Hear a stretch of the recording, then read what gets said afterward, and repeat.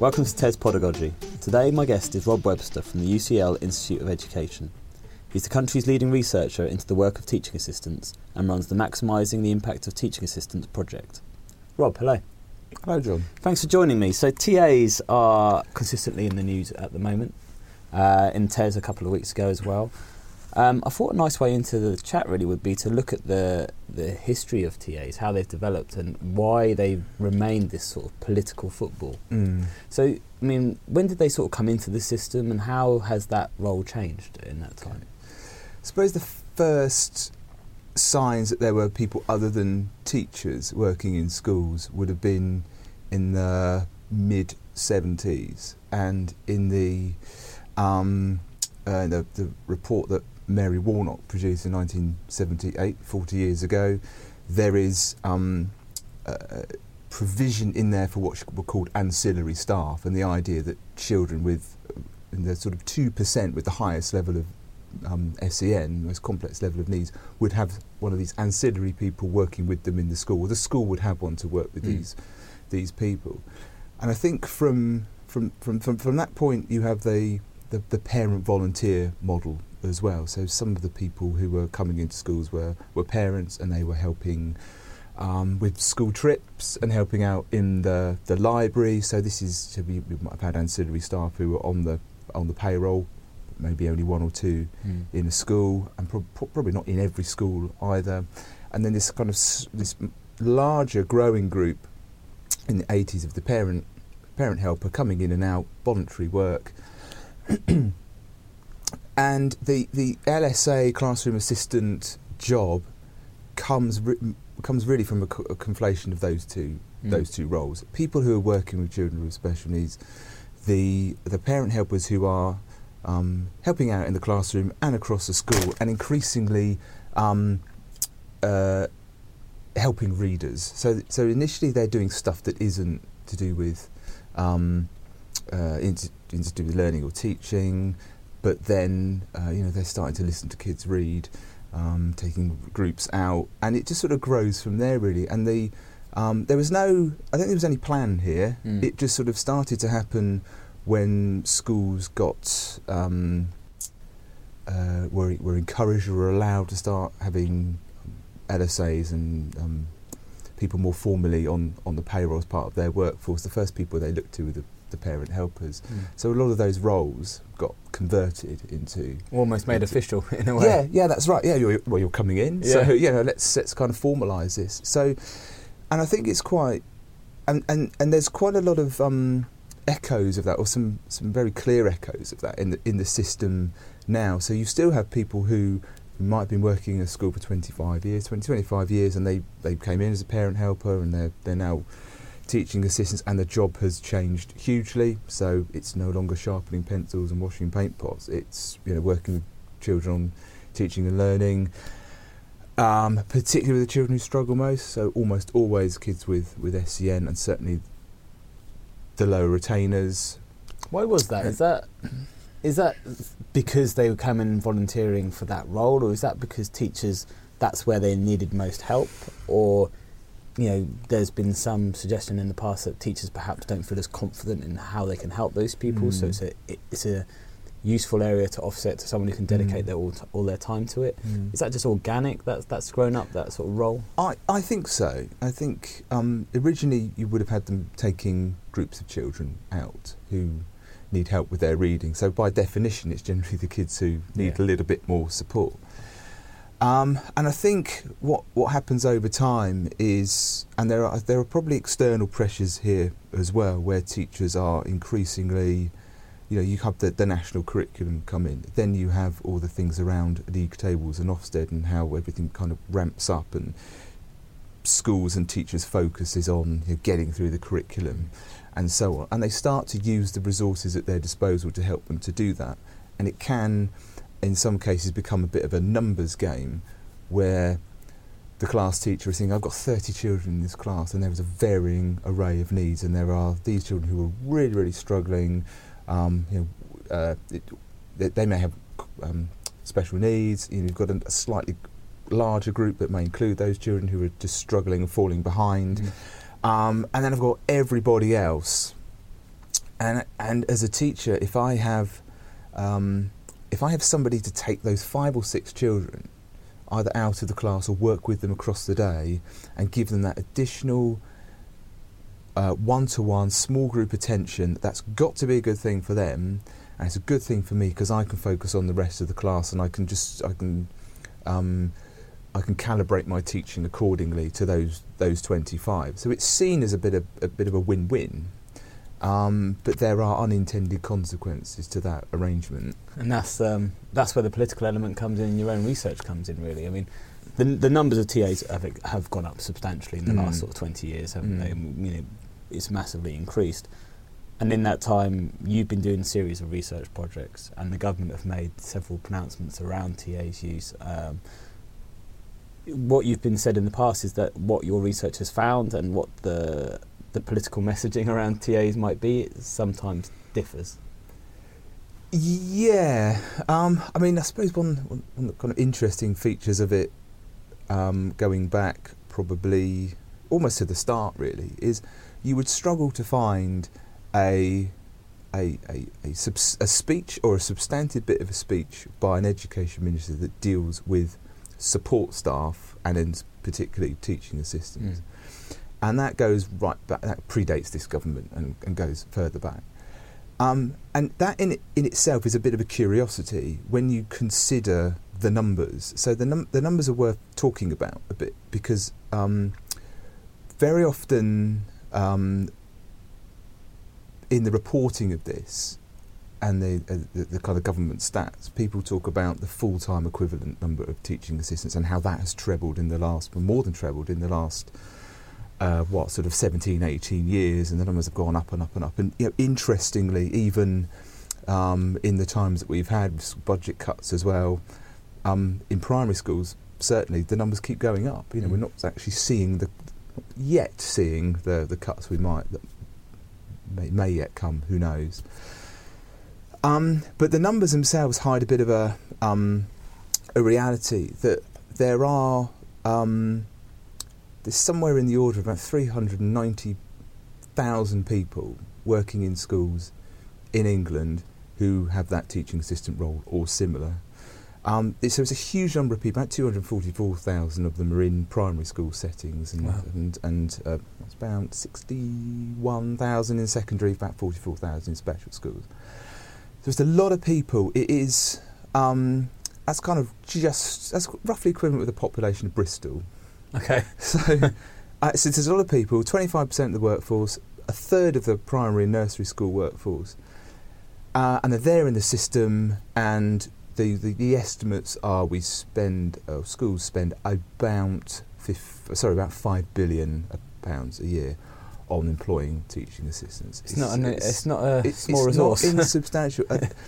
I reckon, having kind of looked at some comparative figures, that is roughly what we spend on maternity services and A&E combined.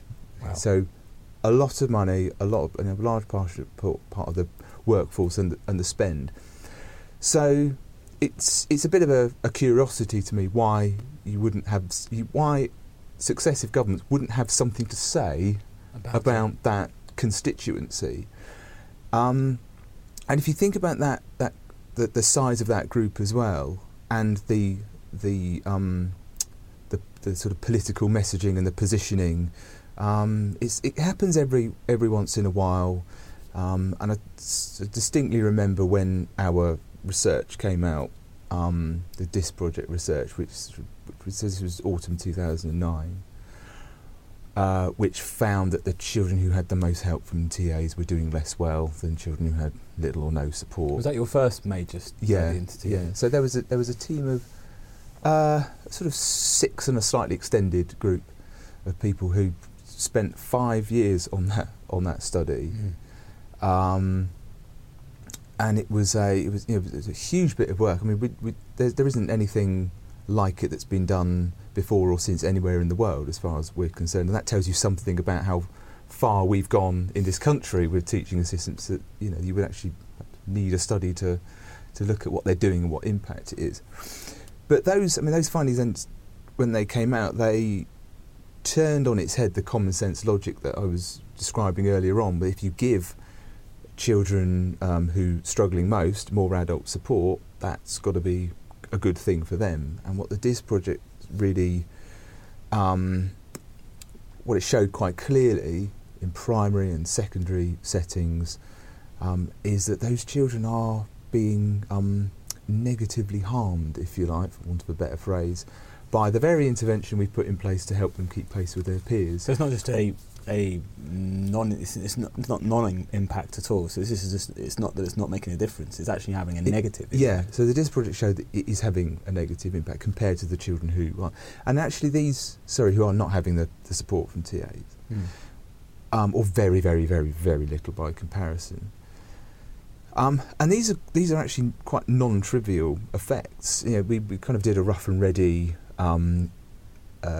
equivalence with national curriculum sub-levels. So in old money, just to take one example, the children in year 3, the effect was something like 2 national curriculum sub-levels. Okay, so quite significant. So it's quite significant. Yeah. In year 10, it was the equivalent of a GCSE grade.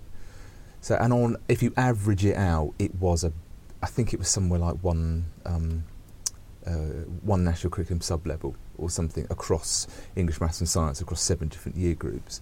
So it does differ, and those were some of the extremes, but it's remarkably consistent that in primary and secondary school, in the core subjects, you get this negative impact. And actually you don't find any positive impact at all. So you either find a negative impact, or in a handful of cases, there's just no relationship at all, so, in either direction. And we actually did, you might say quite unreasonably, well, you're looking at impact on learning, but teaching assistants might have impact in other areas as well. So what about pupils' motivation, their levels of confidence, their independence and so on? So we did an additional analysis as well. We collected data, teacher ratings on how they thought children had progressed on these dimensions over the course of a school year. And we didn't find anything consistent in that at all, apart from one of two quirk. Well, one quirk I think we can explain, and another which still remains a bit of a mystery. So actually there was a positive finding across all of those things for children in year 9. Okay. And only in year 9.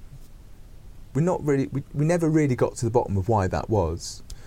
And because obviously when you're kind of working with this quantity of data, you're missing part of the picture. And even though there was a heavy qualitative element to this research, there wasn't anything within that we could really pinpoint that might explain that.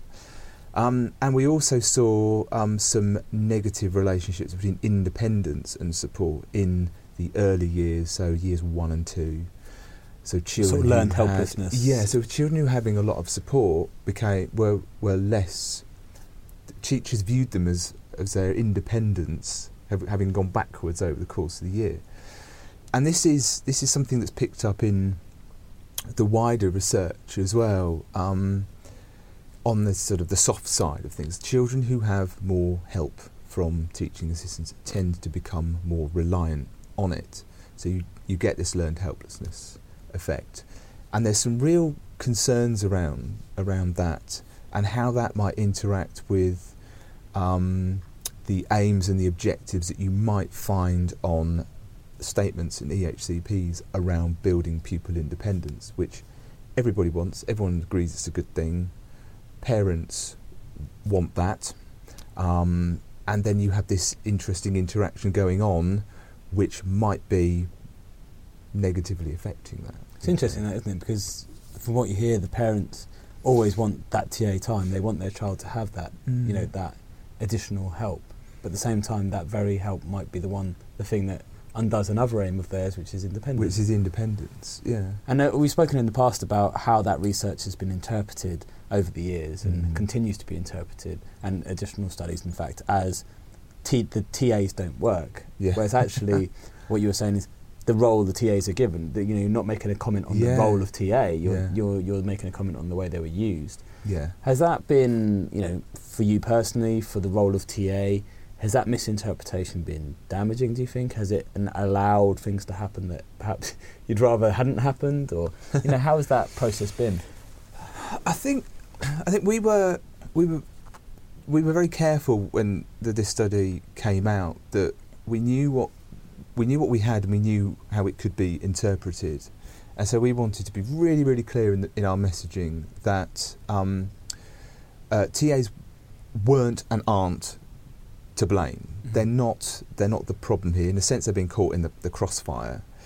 It's very clear to us that we, on the basis of all the other research that went into the DIS project, lots of time spent in classrooms doing observations, lots of case study work, and I was spending sort of 4 days at a time at school, really trying to understand what was going on in the classroom and across the school.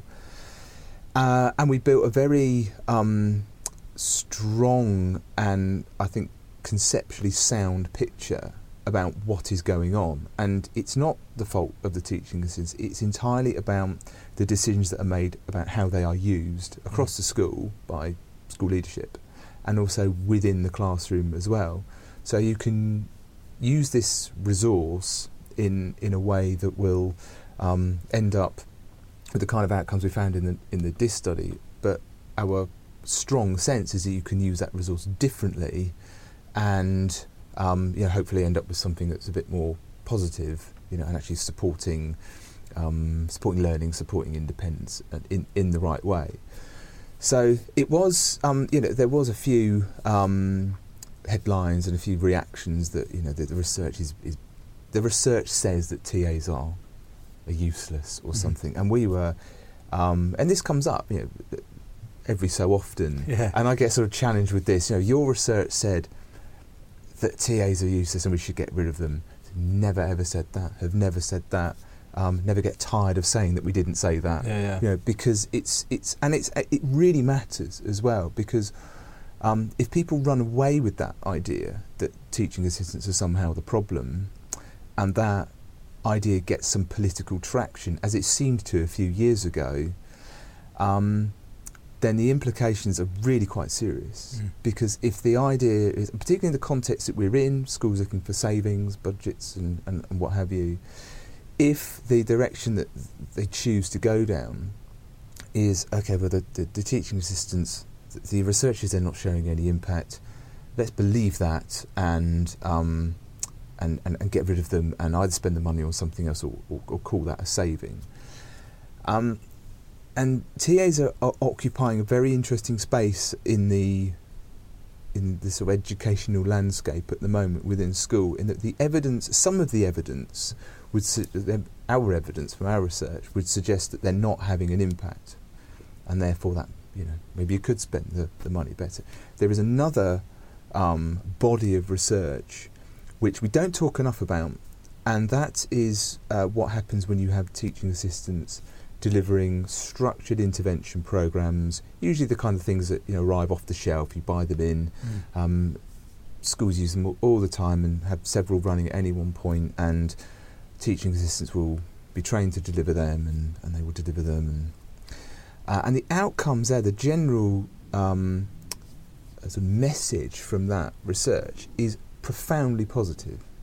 And you only have to look at the 7 or so studies that the Education Dam Foundation have funded in the last 5 or 6 years to see that writ large. They funded 7 trials of sort of phonics interventions, literacy interventions, and each one of them is showing a positive effect of anywhere between 2 and 4 months. And this is quite unheralded. You don't really see research like this kind of line up quite so consistently, and it leaves us with a very clear view that this is a really good example of what we talk about when we speak to schools about how best to use teaching assistants. Is you should be using them to supplement the teaching and not replace teachers. And this is probably, research-wise, the best example we have of that we should be using TAs to deliver structured intervention programs to supplement what's going on in the classroom. Children are making progress in relation to their reading and so on, and then you sort of go and capitalise on that in terms of the wider learning at end of year test scores. And could that be for the sort of high attainers as well as the low attainers? Yeah, I mean, there's no reason why not that principle, perhaps, because what that can do is then free up the teacher to perhaps be working with the children who are struggling most. Maybe not in an intervention, just in the classroom. I mean, as long as TAs are well trained, they are well supported, they are given the resources to do the job, they're given the time to do the job. The interventions happen at the right time of the timetabling is secure, and what we do find is that in schools TAs might be on their way to do their intervention session with a small group of kids in year 4, and then they're just in the wrong place at the wrong time, and the deputy head says, "We've got sickness today, you're going to have to go into year 2 and look after them for a couple of hours until someone else can be freed up." So there, and that's another example of what the some of the problems that TAs are solving in schools presently. But on the flip side, these children who are expecting their intervention don't get it, and actually when it doesn't happen consistently, the impact is affected. You're unlikely to see the progress if the program itself is kind of delivered intermittently. So there's a whole kind of things you need, active ingredients, if you like, that you need to get right. And when you do that, we see kids making progress. Sounds like TAs are probably don't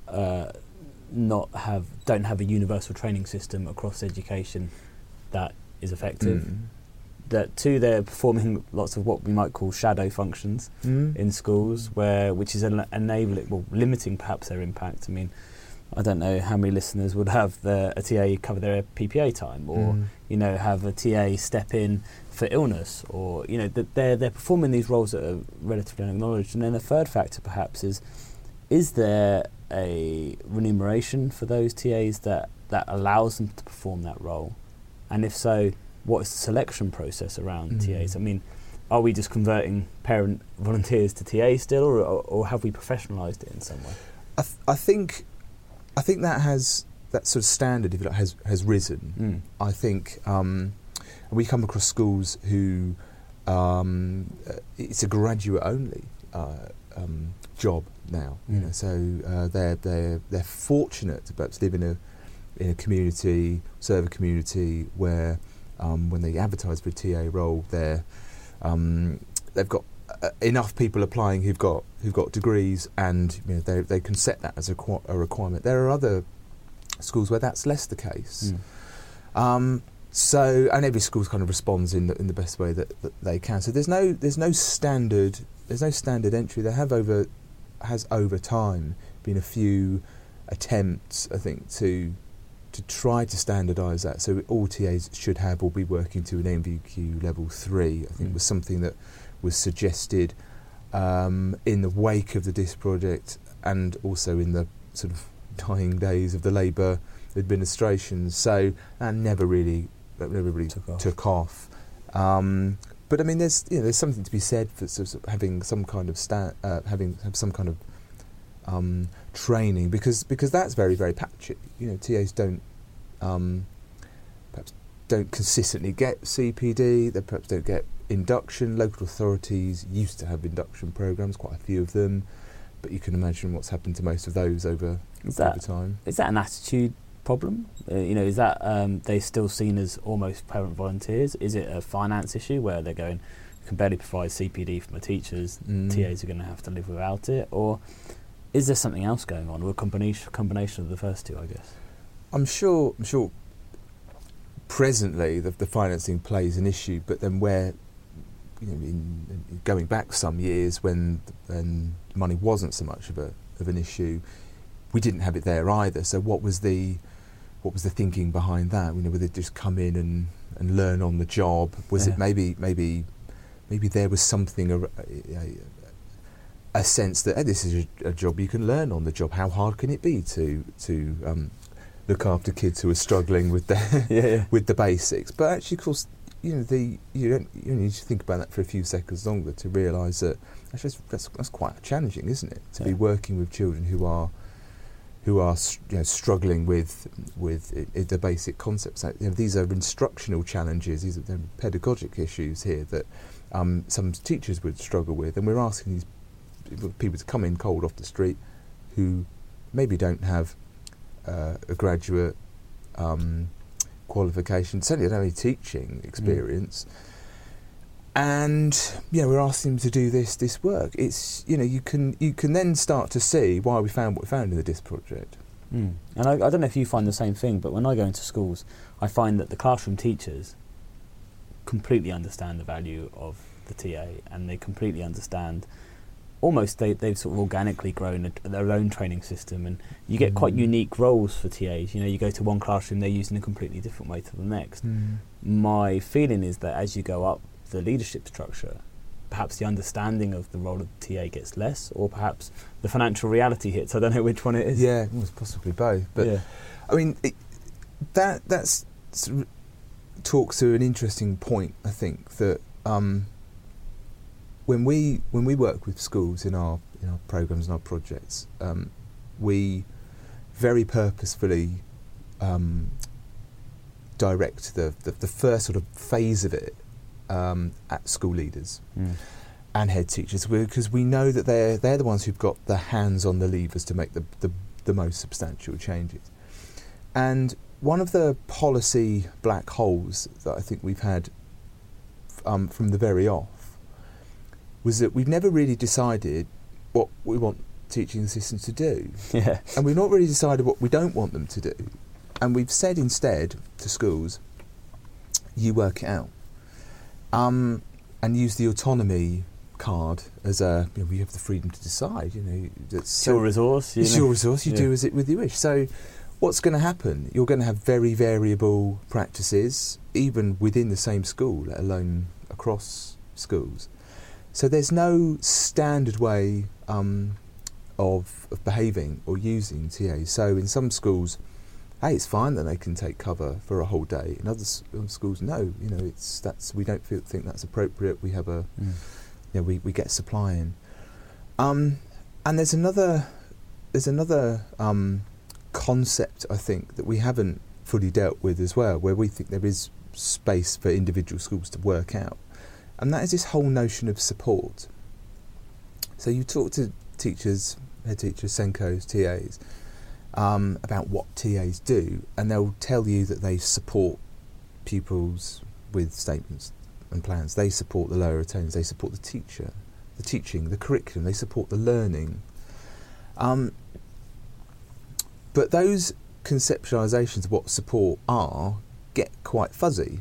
Yeah. What does it look like? How do I know really good support from support that is well-meaning but is leading to that learned helplessness?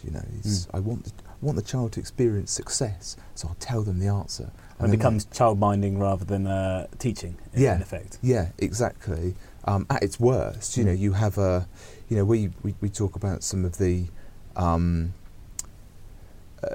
less effective practices that go on in classrooms, like, for example, stereo teaching, which is where the teacher will be doing their whole class delivery, and the teaching assistant, very well-meaning, will be sort of, repeating what the teacher's saying to one or two kids at the side of the classroom, and it's like a satellite delay effect that's going on in the classroom, and that might be off-putting for the teacher, but you bring it back to the child and say, well, what's their experience of this? That it's toggling between two adult voices. That could be quite difficult.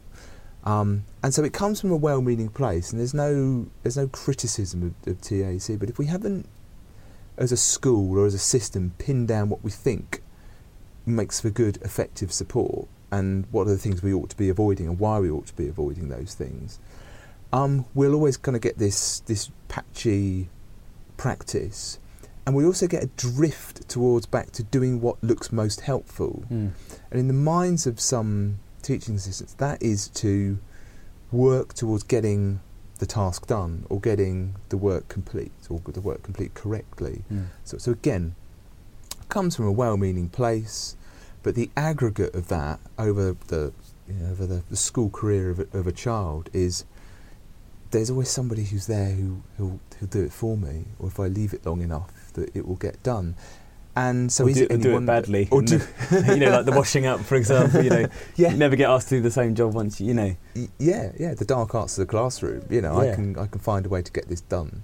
But your research over time, the stuff you've done for us on TES, the stuff you do for your projects and your outreach work, you have a pretty robust set of research-informed guidelines there for how to use TAs effectively. And I presume that that a lot of schools buy into that and use it well. I know they do, because we've had teachers talk about it and had teachers write about it. But obviously that's not cutting through to every school. And so do we need some sort of national government strategy here that's a little bit more robust, and perhaps just, even if it just took your guidelines and said, do this, I mean, is that sort of prescription how it should be? Would that have to then, is that just a simple sticking plaster and you'd have to follow up with extensive training because the amount of knowledge to implement those guidelines perhaps isn't in that school? I wonder about that. I wonder whether the reasons why that hasn't happened, why we haven't had a national policy, might be echoed in what we saw a couple of years ago with the professional standards for teaching assistants, which were commissioned by the DFE. An expert group pulled together. They put together these standards, very sensible, very sort of rooted in the evidence, very useful, I thought, for schools. And then they disappeared under the radar, and then they reappeared. They were leaked, and the DFE didn't really sort of take any ownership of them. And then Nick Gibbs' response in a sort of parliamentary written answer was, we don't think we need to tell schools what to do. We think they're able to decide that for themselves. So we're back to the autonomy thing.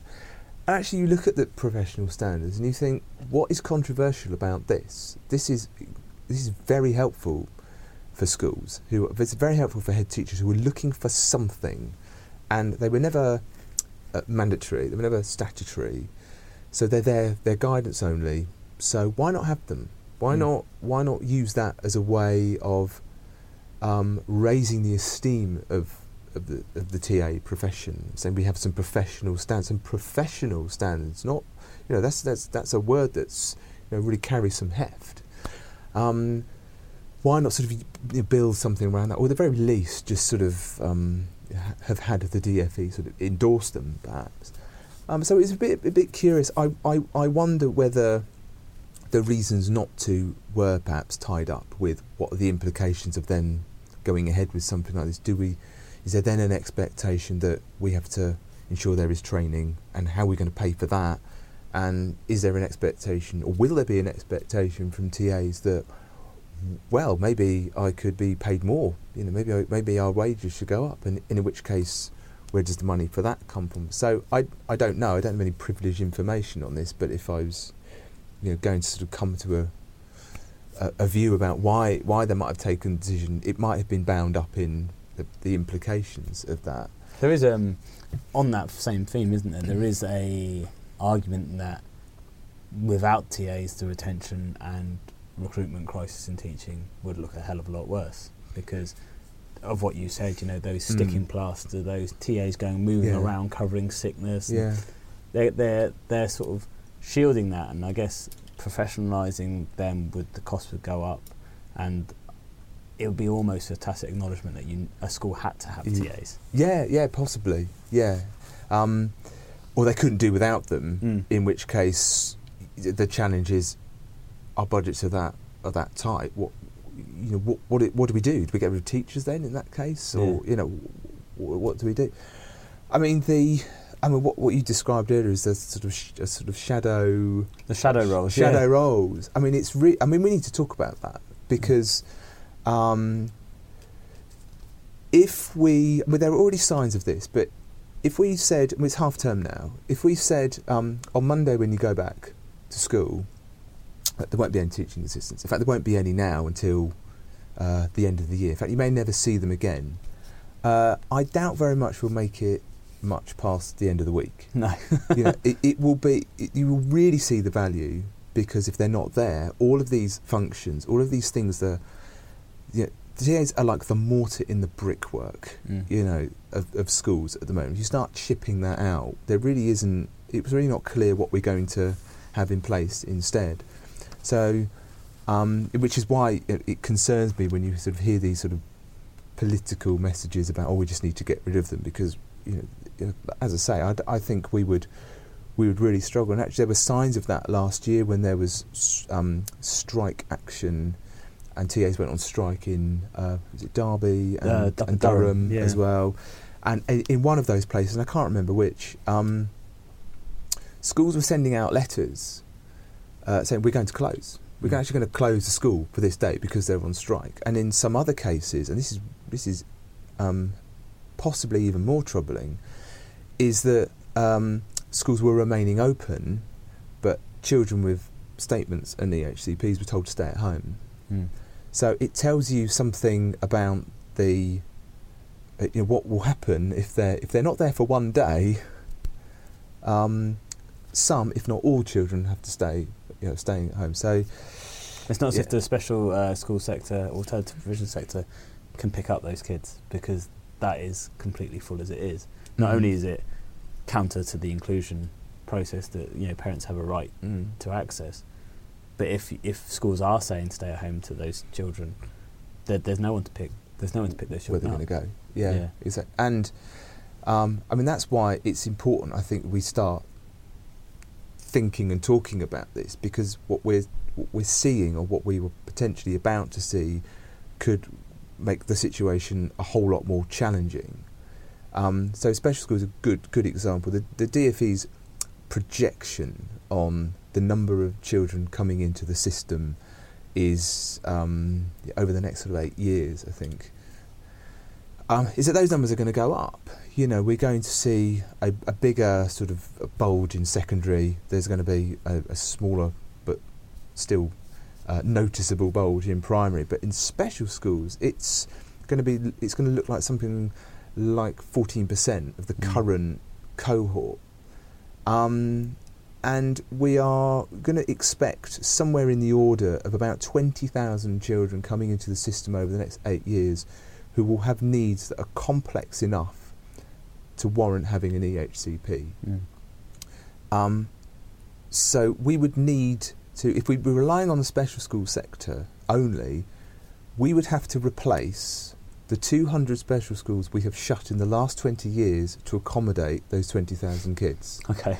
So so there is a capacity problem here, very, very, very potentially. So I think we have to look at the mainstream sector and how we're going to up our game on inclusive practice, because where are those children going to go? And there'll also be a group of children will have SEN, but they won't be. They fall short of having or sort of being eligible for an EHCP. So that SEN population is going to grow, and we can't. We haven't quite worked out where we're going to put them, and we haven't got a solution. Yeah. And to pick up on your point about the teachers, we're going to need teachers as well. Yeah. We're going to need 6,500 staff in the special schools alone if we're going to accommodate that sort of number. I guess my final question is, at the moment the TA role is such a spectrum from what you said and from the research. Is the answer if the guidelines aren't going to come from government, if schools can't really, the evidence suggests that schools aren't really deciding this for themselves in a way that is effective on the whole, does there need to be more prescription in the roles that are in a school? Do we need to more clearly define what a TA is? Do we need to define, a TA that is a general, all-purpose shadow job role in a school, one that deals exclusively for SEN children? Is that role at the moment that is filling multiple roles? Do we need to start breaking that up and saying, actually, these are the different roles we actually require in schools? Start from the other way around, not here's a person, what can we get them to do? What can we get them to do? Yeah. But what roles are needed in school? What are we missing? Yeah, I mean that's the starting place, isn't it? It's what are the needs of our school community, and how do we use this part of our workforce to do that. It's not about how do we, if you've got 20 TAs in a school, how do we sort of keep them happy? Yeah. You know, these are challenging conversations. Actually, it's got to start from the pupils. So if we sort of if that's our starting point, then we might look at some of the challenges that we have. So one example might be the lesson cover thing. You know, TAs getting sort of pulled off the corridor to cover lessons, and that has a knock-on effect for other things that they might have been doing, and they're conflicted because they can't say no, so they go and do it.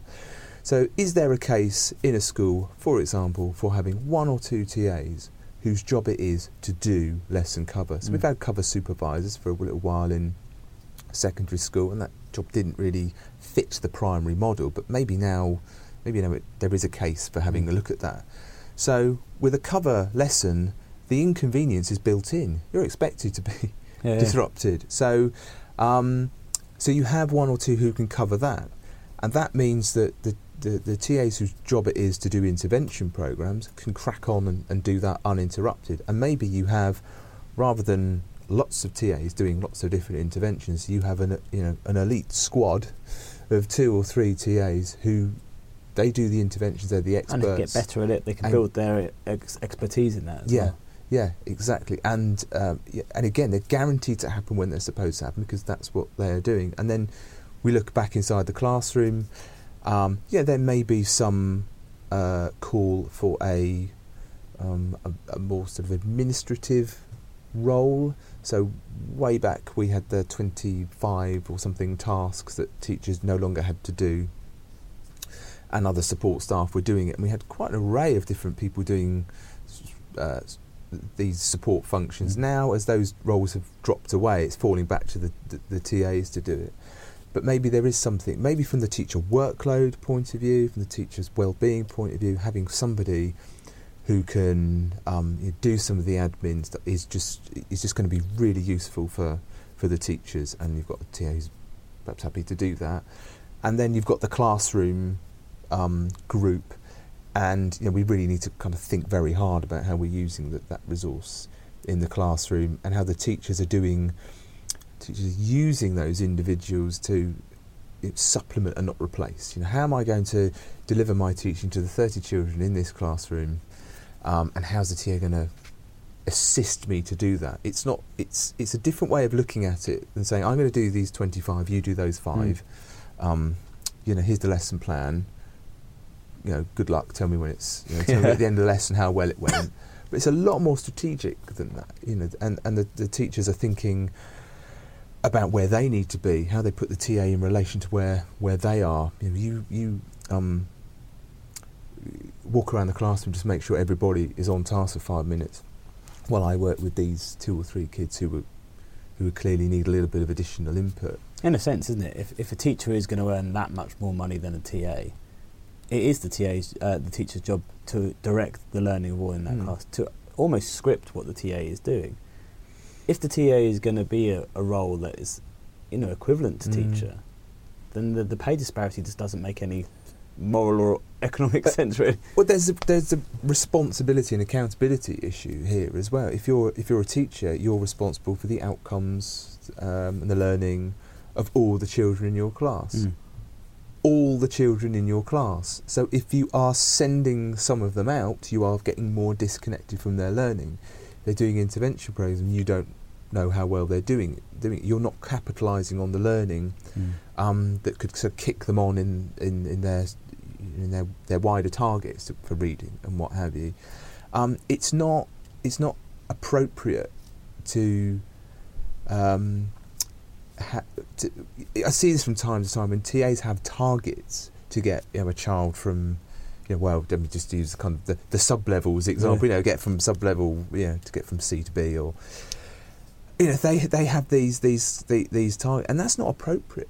That they're not responsible, they don't have full control over the variables that are needed to do that. So it's not proper. That's the teacher's responsibility, and it needs to remain with them. And maybe there are other ways in which we can look at accountability for TAs, because they, from what we know, they rise to that. But it's got to be appropriate. Yeah.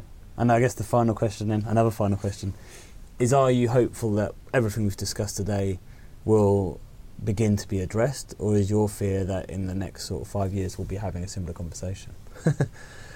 Well, I suppose we've come quite a long way. I mean, there was a story that the research revealed that we didn't know. We didn't know that all of what we had worked towards, what organically happened, was causing this. So we're now in a position where it's until other research comes along and perhaps challenges that, we can't pretend, we can't ignore it. We have to it's incumbent on us to do something about it. We've been working with the EEF for a couple of years on this particular issue, because they themselves have had inquiries from the sector about looking at the teaching and learning toolkit and what's this about teaching assistants being high cost, low impact.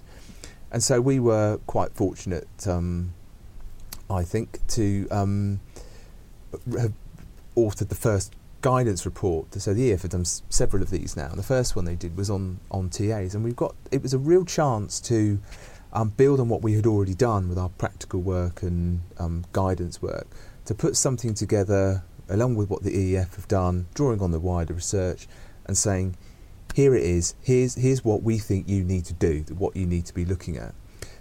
That in itself was a journey with another stage where we were looking, responding to the sector's needs about, well, you've told us what to do, but how do we do it? So we went on another little journey about, well, what's needed to implement all of this?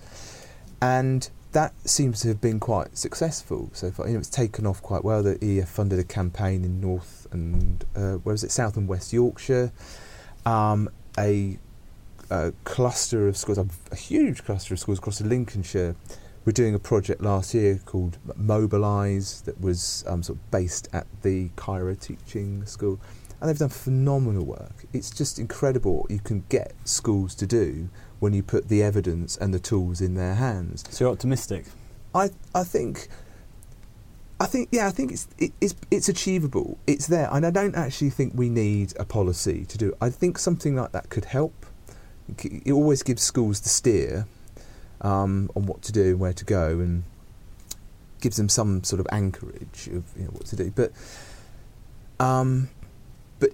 it's been shown already that schools can do it, and the project we're running at the moment, we've 120 schools in our trial, and that's an RCT, so half of them are working on what we've been doing. We're halfway into that project now, and the levels of engagement that we've had are great, and the sort of anecdotally, if you like, what we're hearing from schools is that it's really making them think, and they're engaging with it at a really deep level and at a strategic level, and we're optimistic that this can change practices and then in turn show some good outcomes for the children. We look forward to hearing the results. Thank you very much, Rob, for today. No problem.